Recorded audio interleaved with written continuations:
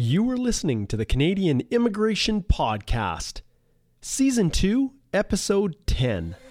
With Citizenship and Immigration Canada making it increasingly difficult to speak to an officer, there are few places to turn for information that can be relied upon.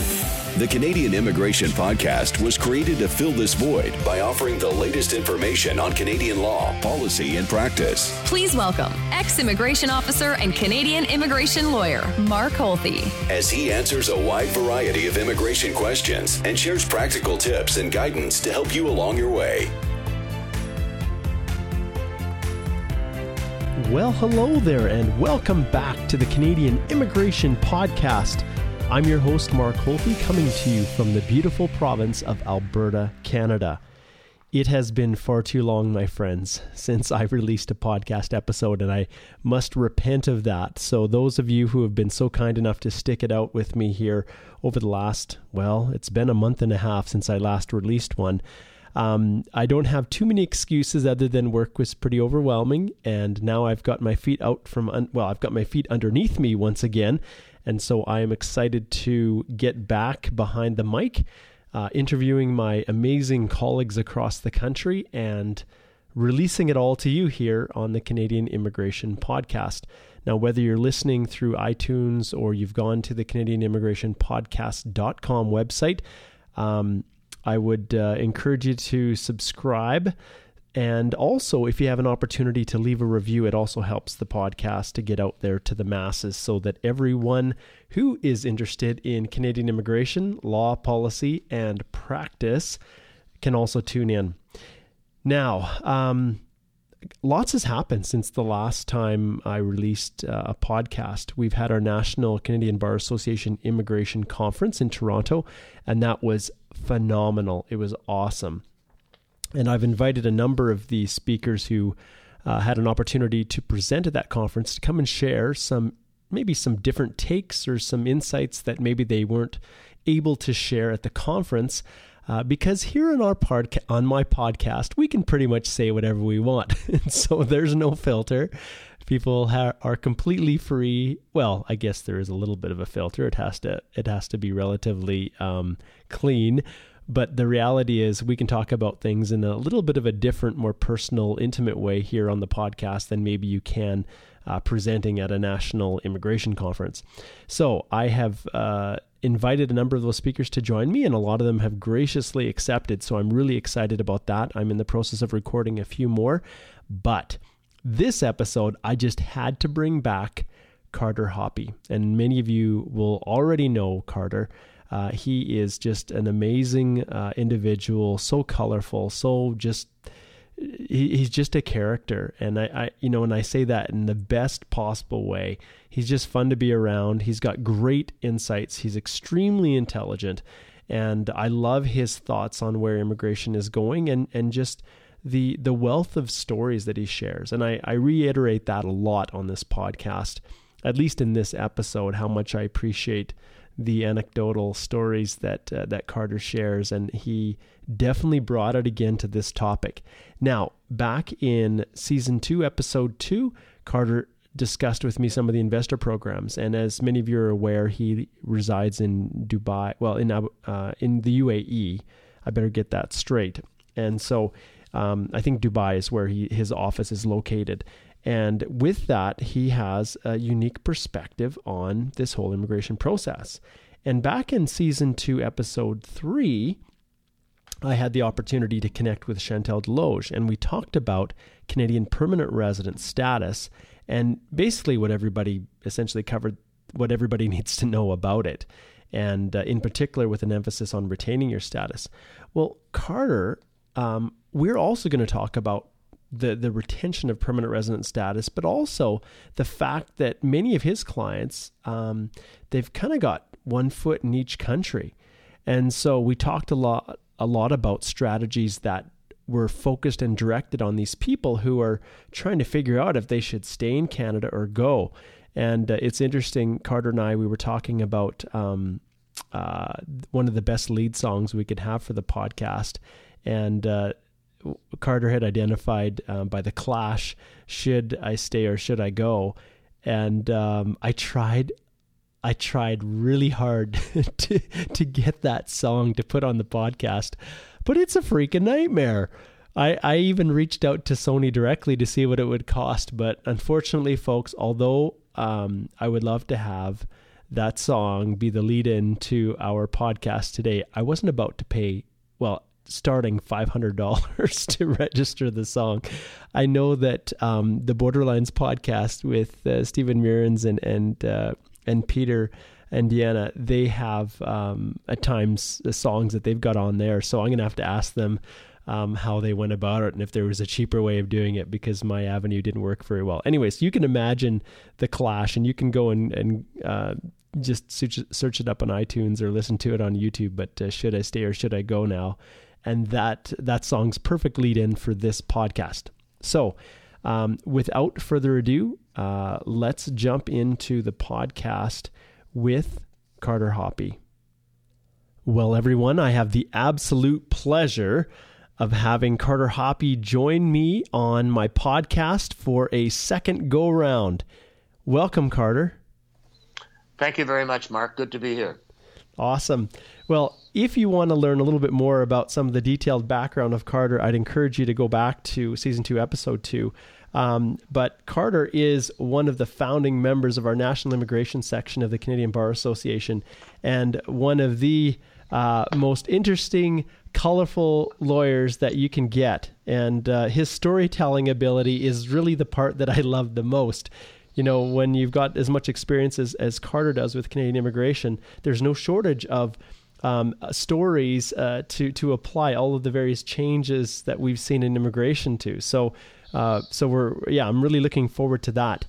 I thought, go ahead, Carter. Thanks for that introduction, Mark, but it sounds like I'm a hard act to follow. You are. Well, today we're going to talk about the challenge of maintaining permanent resident status when you really have kind of a foot in two different countries. And as you will have learned, those who listened to episode 2 there with Carter, he actually maintains an office in Dubai. And he's practiced out of that office since 1994. He is, notwithstanding that, a certified specialist in Canadian immigration law with the Law Society of Upper Canada, and he's had that distinction since 1993. And so, having the office located in Dubai, as well as being a member of the Law Society of Upper Canada, and that presents Carter with some very interesting experiences, like I said, and a unique perspective that I wanted to pull him in to talk about our topic today. So, thanks for doing that, Carter. Well, thank you, Mark. Yes, I have been living in Dubai for, I guess, over 20 years now. And I do specialize in immigration law, not just Canadian immigration law, but any kind of outbound immigration or citizenship applications for people from the Gulf region. So they may wish to go to Canada, but they might also wish to go to the United States or the European Union, and my job is to help them. And I just have to correct you a bit. I was a certified immigration law specialist by the Law Society of Upper Canada, but when I moved to Dubai and then a few years later tried to renew my certification, they said I could no longer be a certified specialist because I wasn't in Ontario. Oh my goodness. I made an objection, but it fell upon deaf ears. I'll tell you, the law societies across the country, sometimes I just shake my head. Like, I just don't get it in the world that we're in today. Whatever. I bet you any money I look back 20 years, if I'm still around in 20 years practicing, and I know you probably will be too, but in 20 years time, if I'm practicing, I look back, I think the whole face of the legal profession is going to be changed. And, the monopoly, I guess, if you will, that us as immigration lawyers hold on this whole industry, well, especially immigration law, I'll bet you any money that we're going to see a whole different landscape. So, and even without immigration, everything is changing, but the law societies hold, just firmly to this concept that, we cannot say that we're experts. We cannot say we are specialists. And so in Alberta, Carter, I Tell me. I restrict my practice exclusively to immigration law. So By your choice. it's by my choice. And so, but that's no reflection that I have a clue what I'm doing or that I have any experience or that I can actually help people because, Right. people are just going to have to hope I know what I'm doing, I guess. Well, at the concluding session of our recent Bar Association Yes. conference in Toronto on June the 10th. Yes. With There was a Reed very Trouts. interesting- Mm-hmm. Yes, that's Yes. right. It was a very interesting presentation, and he explained to us that there are forces over which we have no control that are moving into our space, our media space, our professional space. So yeah, for sure, 20 years will be. Who knows if we'll still be around? Exactly. And it's interesting because when I went down to the American Immigration Lawyers Association conference this past week in New Orleans, I actually took some time and met with Reed Trouts and just talked to him a little bit about his presentation. And I've gone to other ones that he's done in the past as he's the director of the practice and professionalism section within AILA. And I had lots of discussions with him about this. And I think this is actually a really good topic for future podcasts, at least directed to our colleagues. And, to a large extent, these podcasts that I do are directed to them and anyone else that's interested. I know some of our government colleagues also listen to the podcast as well and offer suggestions and indicate when they like what I say and also confirm if they don't necessarily agree. But that's okay. That's what's awesome about this podcast is it is mine and we can say or do whatever we want. So that's what makes it fun. I'm having fun. Awesome. All right. Well, let's dive into our topic a little bit. So, there's this concept of, bridging this transition between Canada and the country of last residence. And so obviously you've indicated that you assist, individuals, in your geographic region with opportunities to go abroad. And as we know, sometimes the opportunities in Canada are not quite as good as maybe they were in the place that they left.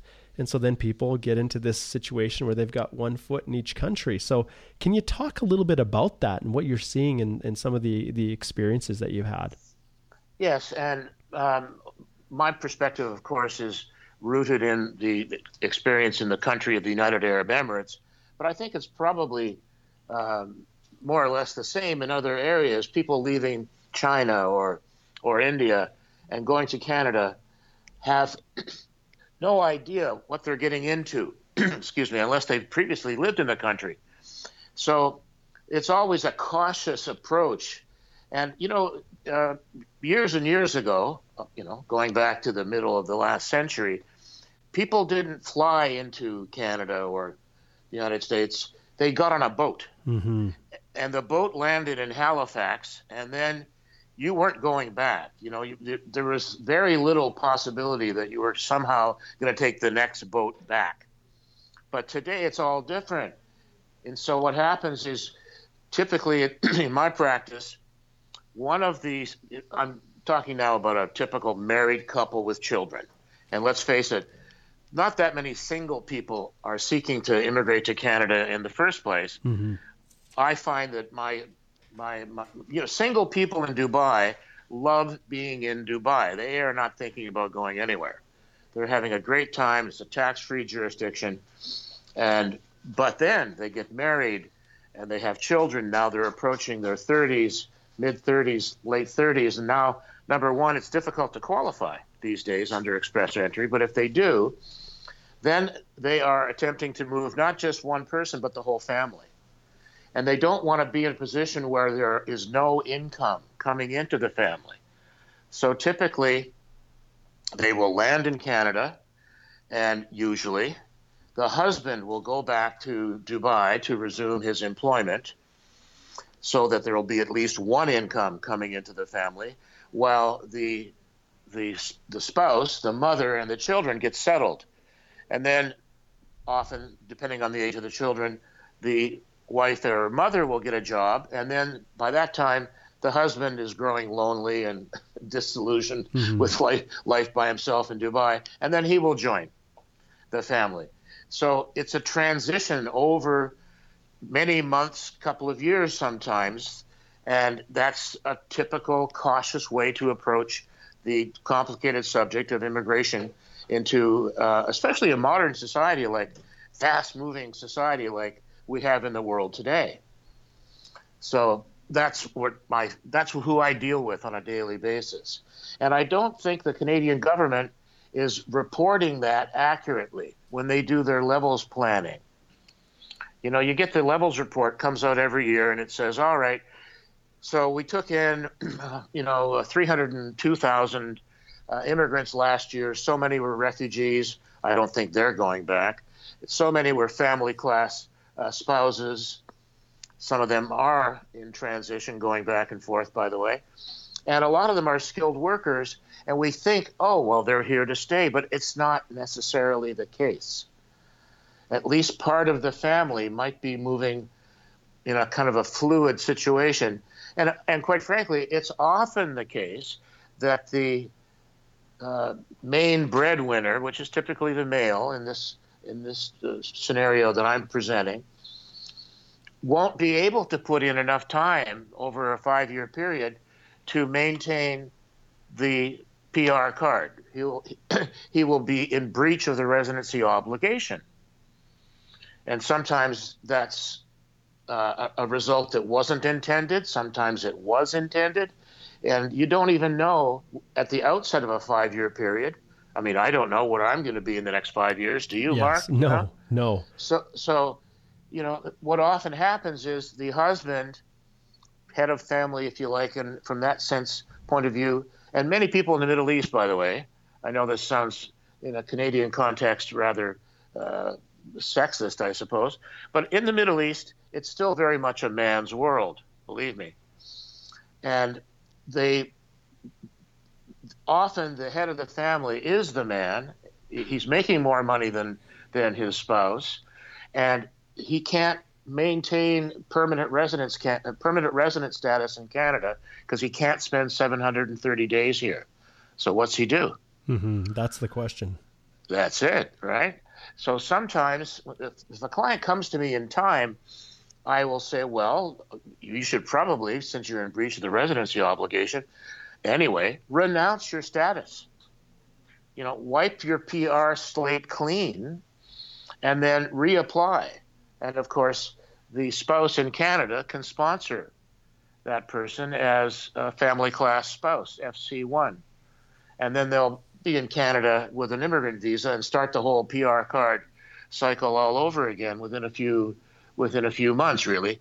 It used to take quite a long time to get an FC1 approved, but these days it's usually less than a year. And that's what I was going to bring up. And that's the real changer now. So there were times when it was taking over 2 years to get a spousal sponsorship completed. But now I just had one, actually, she was in Dubai, and the Canadian husband was here. We filed in the beginning of January, and she's landing July 2nd. Hello. So yeah, exactly. And I think it even went to Manila, if I'm not mistaken, the actual processing. And so yeah. So think about that. Now, is that person going to stay in Canada? We don't know over a 5-year period. Maybe the husband and the wife will leave, mm-hmm. and maybe they'll come back at some point in time. But what about double counting? You know, when my husband / father loses his status and is sponsored again by the Canadian resident spouse, he's counted twice in the levels plan. Because he landed 5 years ago, well, now he's landing again, but it's the same guy. Huh. So by taking a snapshot, which is what the levels plan does, it's giving a false impression, in my view, that all these people that are mentioned on that levels report are here to stay. But very often they're not. So how do they're moving around. So let's put it that way. So how accurate do you think the data is that the government actually has, the statistics on this? I'm sure they're counting the landings properly. Right. But the renunciations, that's the question. I've never seen, in all the years that I've been, and I pay attention to the annual levels report. I've never seen loss of status, renunciation. It's never mentioned, let alone given the accurate number. I'm sure they could do it. Yeah.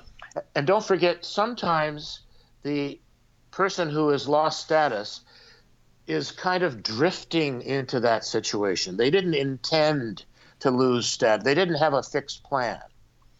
It just turned out that after a 5-year period, actually, the critical time in any permanent resident cycle is the 3rd anniversary after landing. Yes. Right? Because up until the 3rd anniversary of landing, you cannot mathematically be in breach of the residency obligation. It's not possible.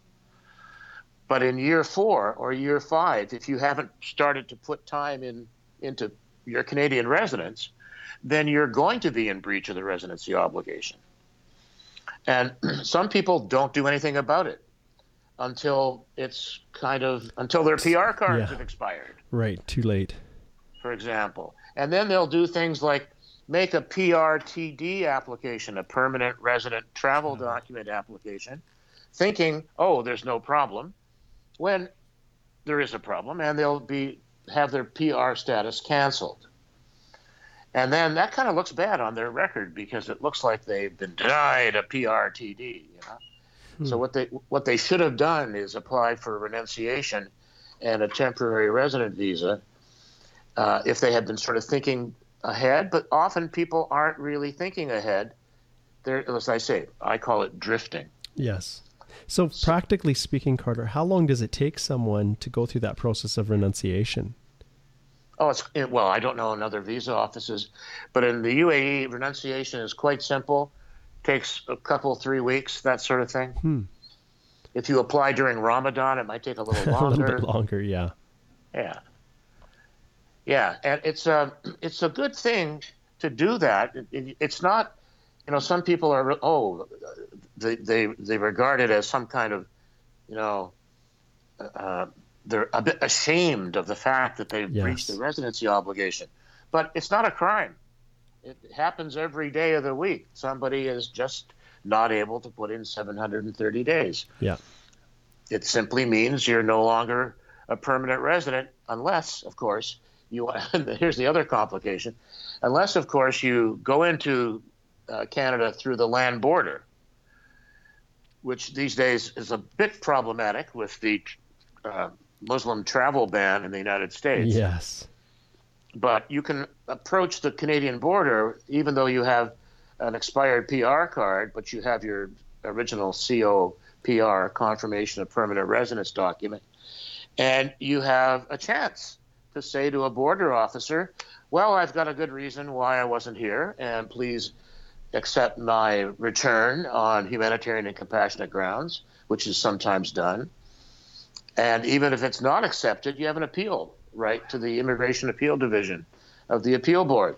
So, again, these types of statistics, to my knowledge, maybe they're kept somewhere by IRCC, but they don't reveal them to us. Mm-hmm. And so I think the public should know, who's coming and who's staying, like the Clash song suggests. Yes. Right? Yes. Yeah. Should I stay or should I go? So, for example, if your demographic science tells you that there should be 300,000 immigrants coming into Canada for certain demographic reasons, fertility rate, economic growth, some kind of skills transferability, that sort of thing. Since the 300,000 that are coming in are not necessarily all staying put, maybe we should be taking in 380,000 in order to net 300. But no one talks about that. So that's what I thought I'd talk about on this podcast. Well, hopefully Minister Houston is listening very carefully. Yes. And he will now start to instruct his, the fine folks at IRCC to start tracking this information, thanks to the suggestion of the illustrious Carter Hoppe. That's right. Deputy Minister. Exactly. I'd like the statistics on loss of permanent resident status and renunciation on my desk tomorrow morning. I think it makes perfect sense. You've got some very, very valid points there. Obviously everything that we do is they've got a rationale for it. And so if you haven't really contemplated this reality, and then it can have significant impacts over the long term if we're trying to meet certain our levels planning, if we're trying to hit certain targets. So that makes perfect sense. It also has impacts in other areas of our society. For example, for a goodly portion of time, often say 5 years or even more, we have a family that apparently consists of a husband, a wife, and 2 children, but really in Canada it's the wife and 2 children. So it's not exactly a single parent family situation, because they talk to dad on Skype and dad visits as often as he can, right? But there are some strains that, and I've had clients have told me that there's a strain involved, and that's why they had to change what they were doing. And the children didn't like it that dad wasn't around anymore so much, and that could have some kind of social repercussions, educational. It's something that we should be aware of as a society and study it appropriately. So and I'm sure that's not the only example, by the way, but yeah, we should take account of reality, and then from that reality do the studies that we have to do to account for it. That's all. Mm-hmm. So Carter, obviously what you're describing in the UAE is something that I think to a large extent has been seen in other countries, Korea, China, where we had our investor programs, and you and I, we talked a little bit about this concept of the father with his business ventures and the work and the employment and the opportunities were still remaining in the home country, but the opportunity to immigrate to Canada through one of Canada's old investor programs was there. And, we talked a lot about the benefits, pros and cons, and really unrecognized benefits that flowed from it. It wasn't just a situation of people having no intention of coming to Canada and abusing the system. And we covered that, and I'd encourage our listeners to go back and listen to season 2, episode 2, because Carter brought up some just amazing insights that I think most people didn't really think about. But yeah, clearly we know this situation is happening in many countries all over the world. And sure. It's interesting too. I have a little private Express Entry Facebook group, and it's full of, I don't know, probably have 34,000 people that are a part of it now. But I get questions all the time about people and their residency and saying, okay, I was nominated by the province of Nova Scotia and we're there now, but the job opportunities are not very great. Do I have to stay? Do I go somewhere else? Can I move to British Columbia or to another place where there's more opportunities for my particular occupation? And, it's hard for me because usually I tell them, well, that spot was precious and you were brought in to actually, help and contribute and make the province better and to increase the outlook of the province and contribute. And, by going there and then leaving the day after, obviously, some people do that, but the vast majority do try to give it a good try.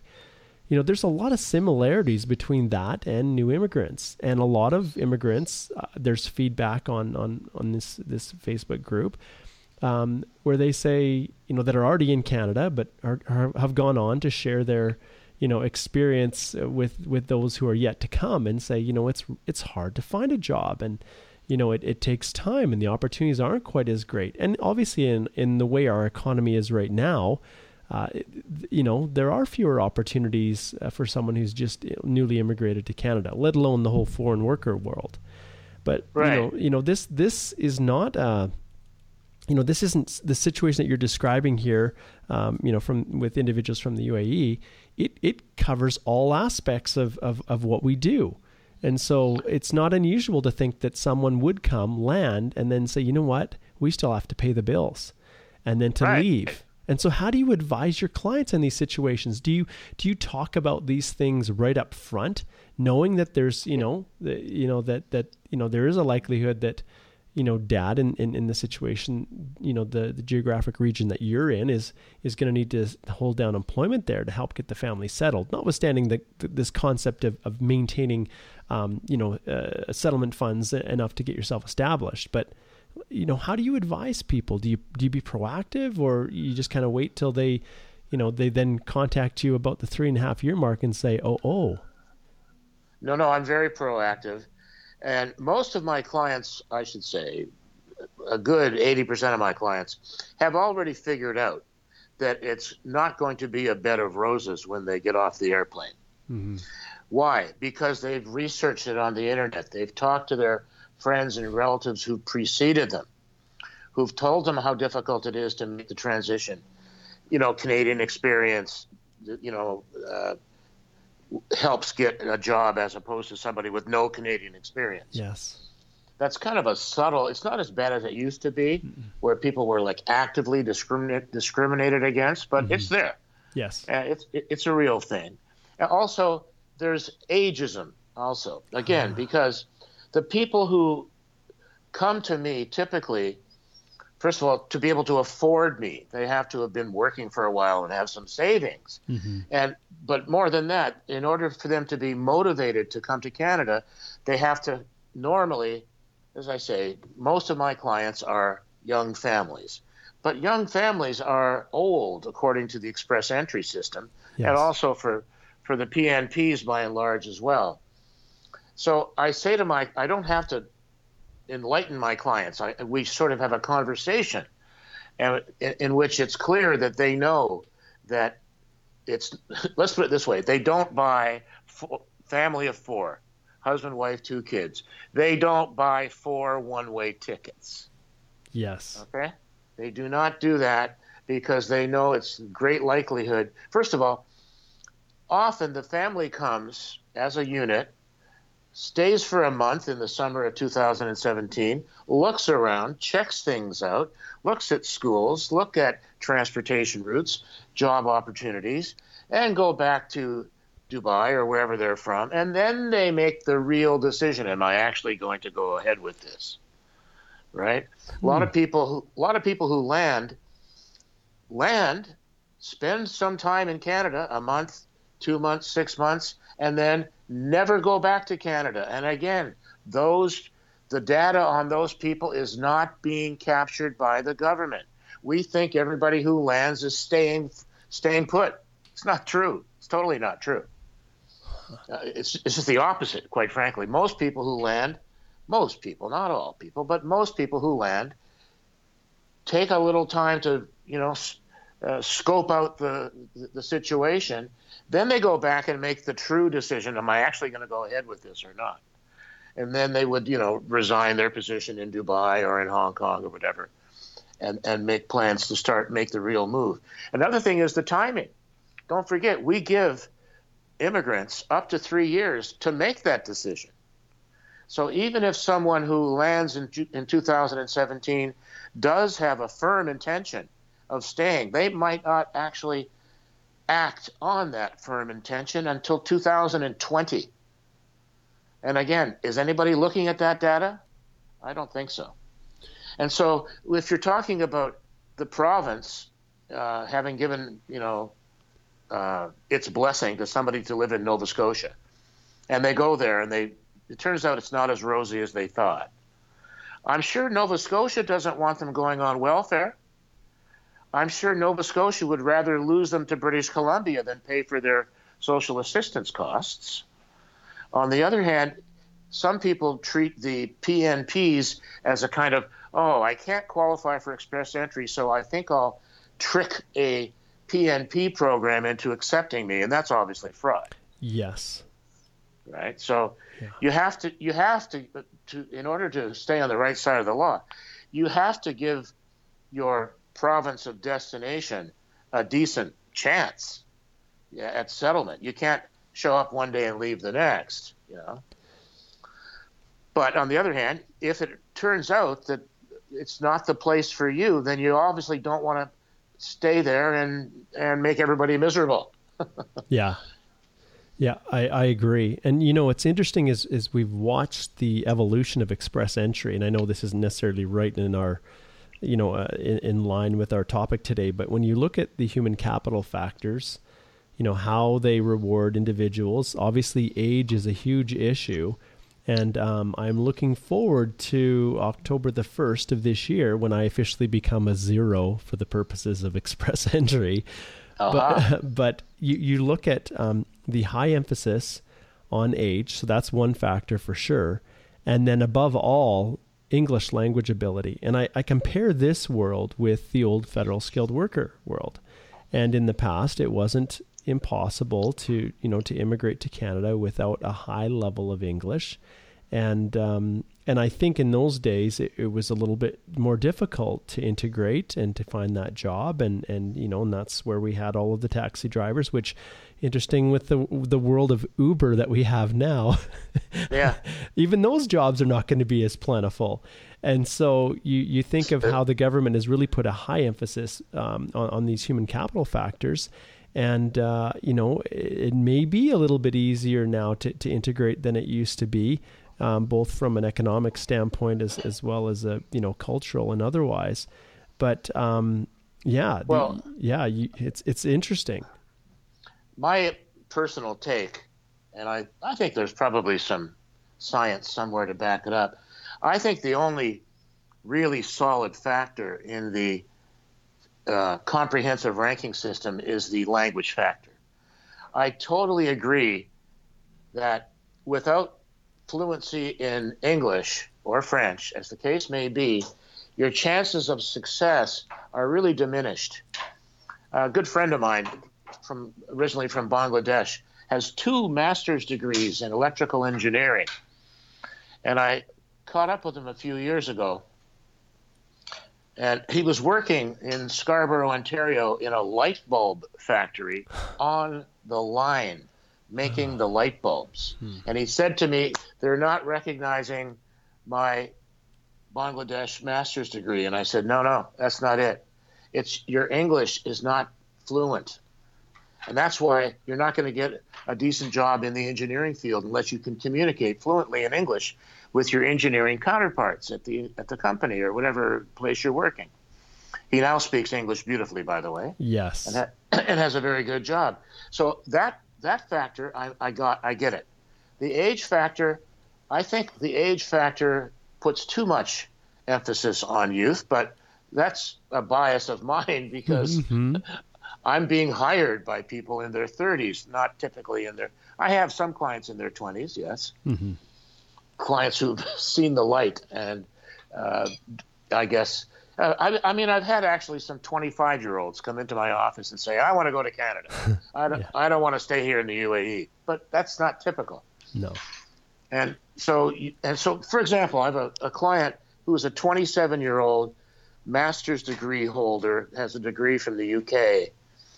She's worked for a couple of years in the finance industry. And she got through last year when it was hard to get right. The comprehensive ranking system points up until recently. You had to have over 450. And she had over 450. Beautiful language scores, by the way. But how do we know that young person who's got a couple of years of experience, A, is going to stay in Canada? How do we know she's not going to California? And, don't forget, a lot of people go through Canada, get the citizenship of Canada, and then they can go under NAFTA and start working where they really want it to be, which is in California or Florida or Texas. Right? You know what, Carter? I'm going to jump in there because I just got back from, I met a firm in San Francisco. They do a lot of H-1B applications for Indian IT companies. But of course, with the caps, they may file an application for the same individual with that company for 5 or 6 years or even longer and never get drawn in right. that H-1B.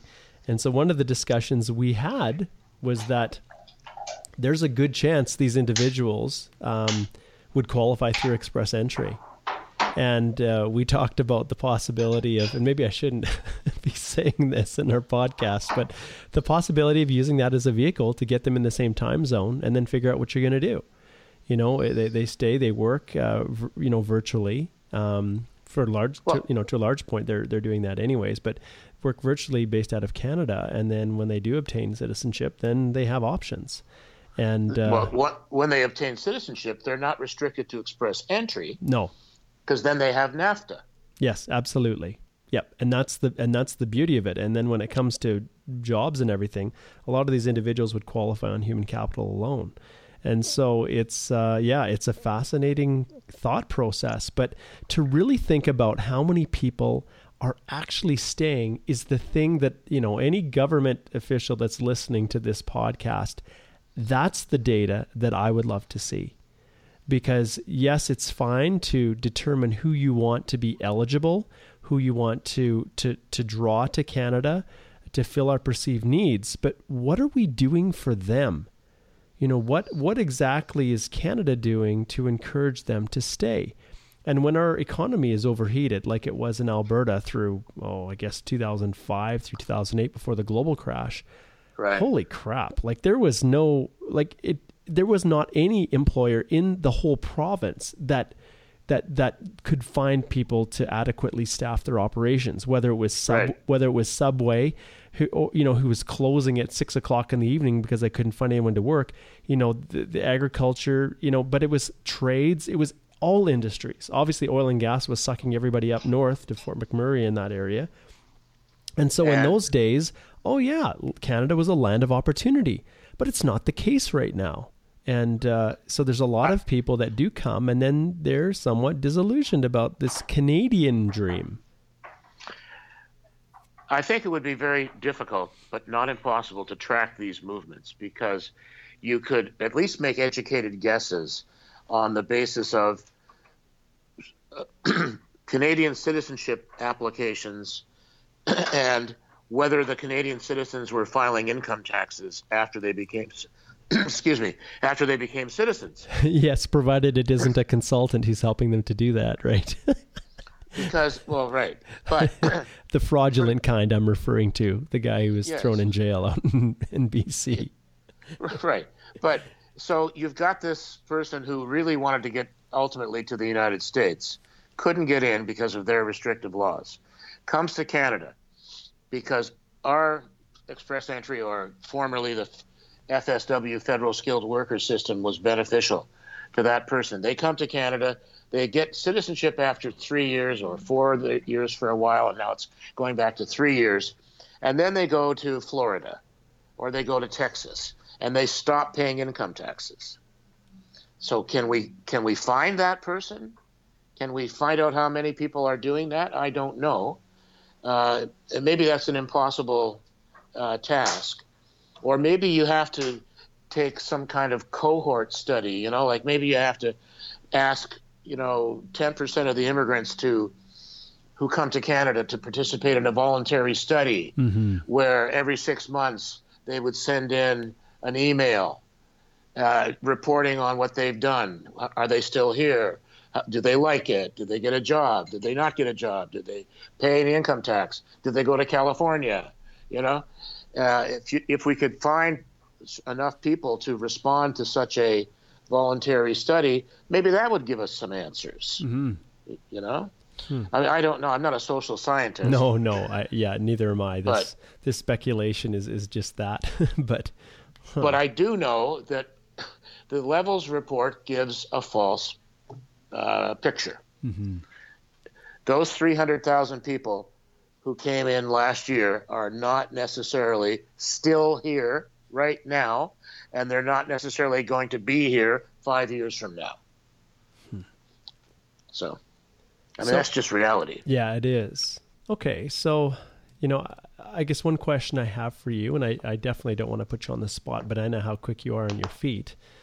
So, do you have any recommendations for the government?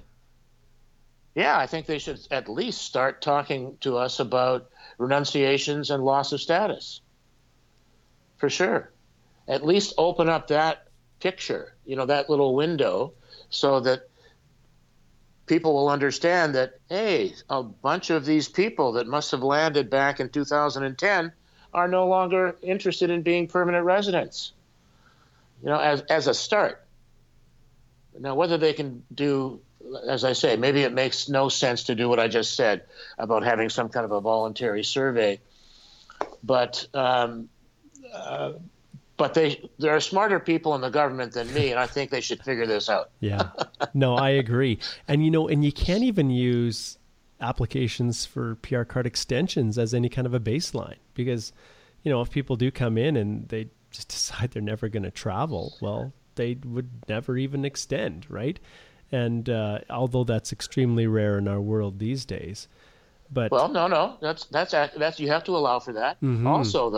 Also, though, in addition to renunciations and people who've lost their status at a visa office abroad, they should tell us about PR card renewal refusals. Yes. Hey, that's a stat they could easily share with us. Absolutely. Yeah, absolutely. Interesting. So, well, this is great. This whole discussion that we've had here, usually, when I have guests on, our discussions tend to be a little bit more substantive, kind of almost a how-to and what to avoid and things like that. But you've posed some great questions, and I hope that people are listening to this because I think it has a significant impact on the direction that we're going.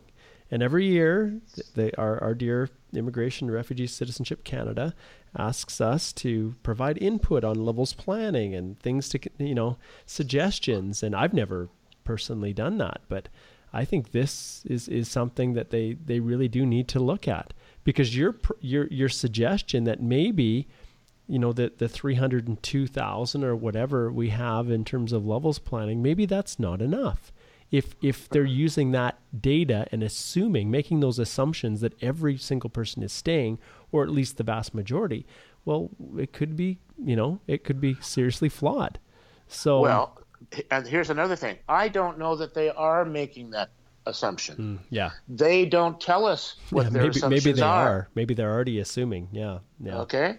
But my point is the average Canadian who, if there is one, who reads how many average Canadians read the levels report?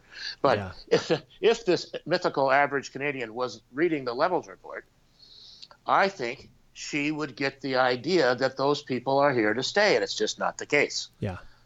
Right? So yeah. Maybe we can consider this podcast as our contribution to levels planning. There we go. That is exactly it. I'll make sure that I send a copy to our minister and to our prime minister as well, and we'll let it go from there. Well, this is great, Carter. I really appreciate the time that you took to come and join me. And if people want to reach you, obviously, as a practitioner, obviously in the UAE, but I'm sure you, like many of us, get clients from all over the world. What's the best way to reach you? Email is the best way, Mark. It's carterhoppe@carterhoppe.com. That's CarterHoppe @carterhoppe.com. Awesome. That sounds great. Thanks so much, Carter. You take care, and I understand you're getting ready to head back home here shortly too. Yes, it's bloody hot there. I'm not looking forward to it. All right. Well, you stay cool then. It's been a deliciously cool June. I've really enjoyed it. And so now I have to pay for it by going to a very hot place in July. Well, after 20 years, I'm sure you have found ways to cope. So stay indoors. Yes, stay cool. All right. Thanks so much. Okay, Mark. Bye. Well, I think you can all see why I brought Carter back on. His episodes are awesome.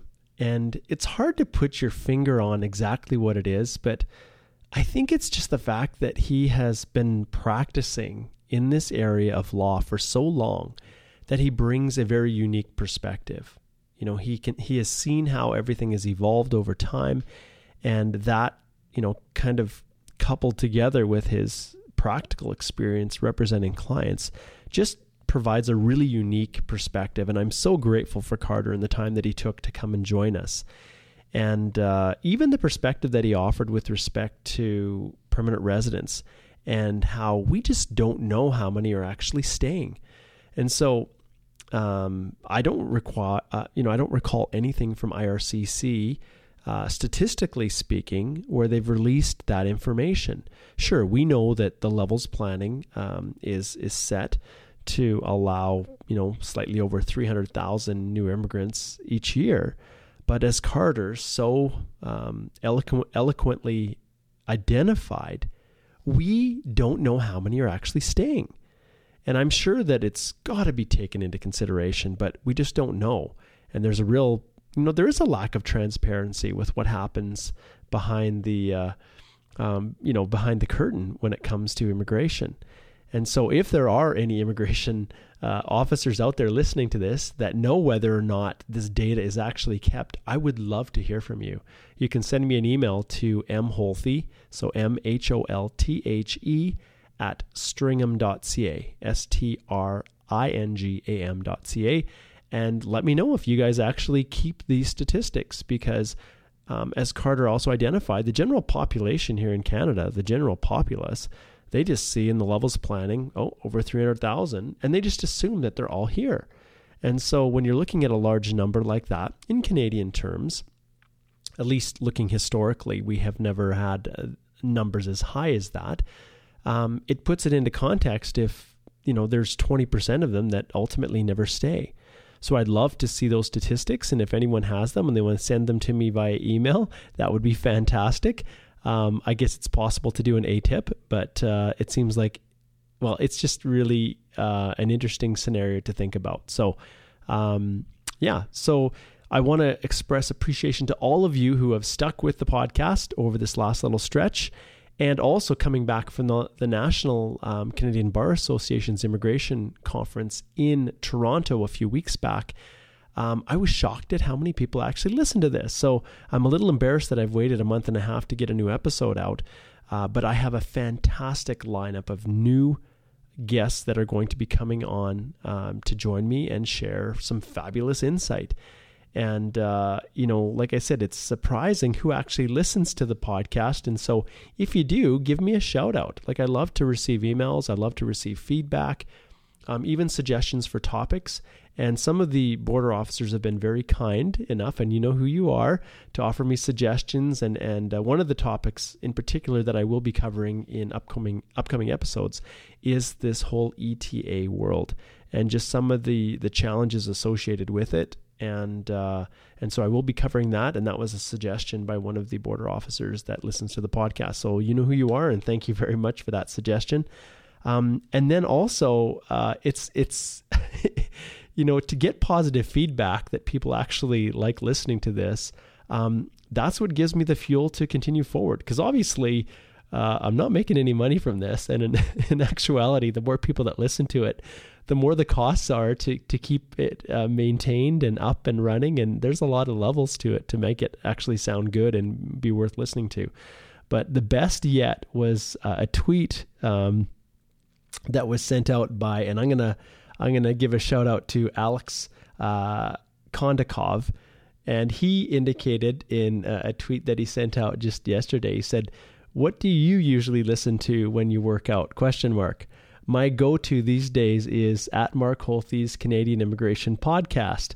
An episode's length is just right for running, I'm assuming." So thank you, Alex. That's very kind. And for all of you who listen, and even those of my fine colleagues across the country that agree to come on the podcast, I just want to remind everyone that this is not designed for me to enlarge my profile or to expand my own platform as much as it is to just get awesome lawyers on here to share their insight, to show the world that there are some phenomenal representatives out there that are doing some awesome things in their areas of Canada that are really there to help people. Because let's face it, all of you who are listening, we practice in a real scuzzy area. And we have to wade through an area where people who have no business practicing immigration or representing people are authorized. And with the recent changes that are likely going to be occurring within the consultant ranks and their regulator, obviously those those consultative meetings and everything that has happened in Ottawa and the report that was recently issued. And I'll put a link to that in the show notes about how the regulator, ICCRC, should be scrapped. Once again, the regulator for a second time. It's hard for us to really stand out when we're trying to do it the right way and we genuinely care about people. So thank you to all of you who contribute to the podcast in so many ways. I'm excited for the next few episodes that are coming out here. And I want to wish all of you just the very best as you navigate your way through this crazy world of Canadian immigration law, policy, and practice. Take care, everyone. Greatest country in the world. We want to share the richness of your soil. This place I love, my home and native land. We welcome all, and with you we'll stand. We'll set you straight with law, policy, and practice. Here on the Canadian Immigration Podcast.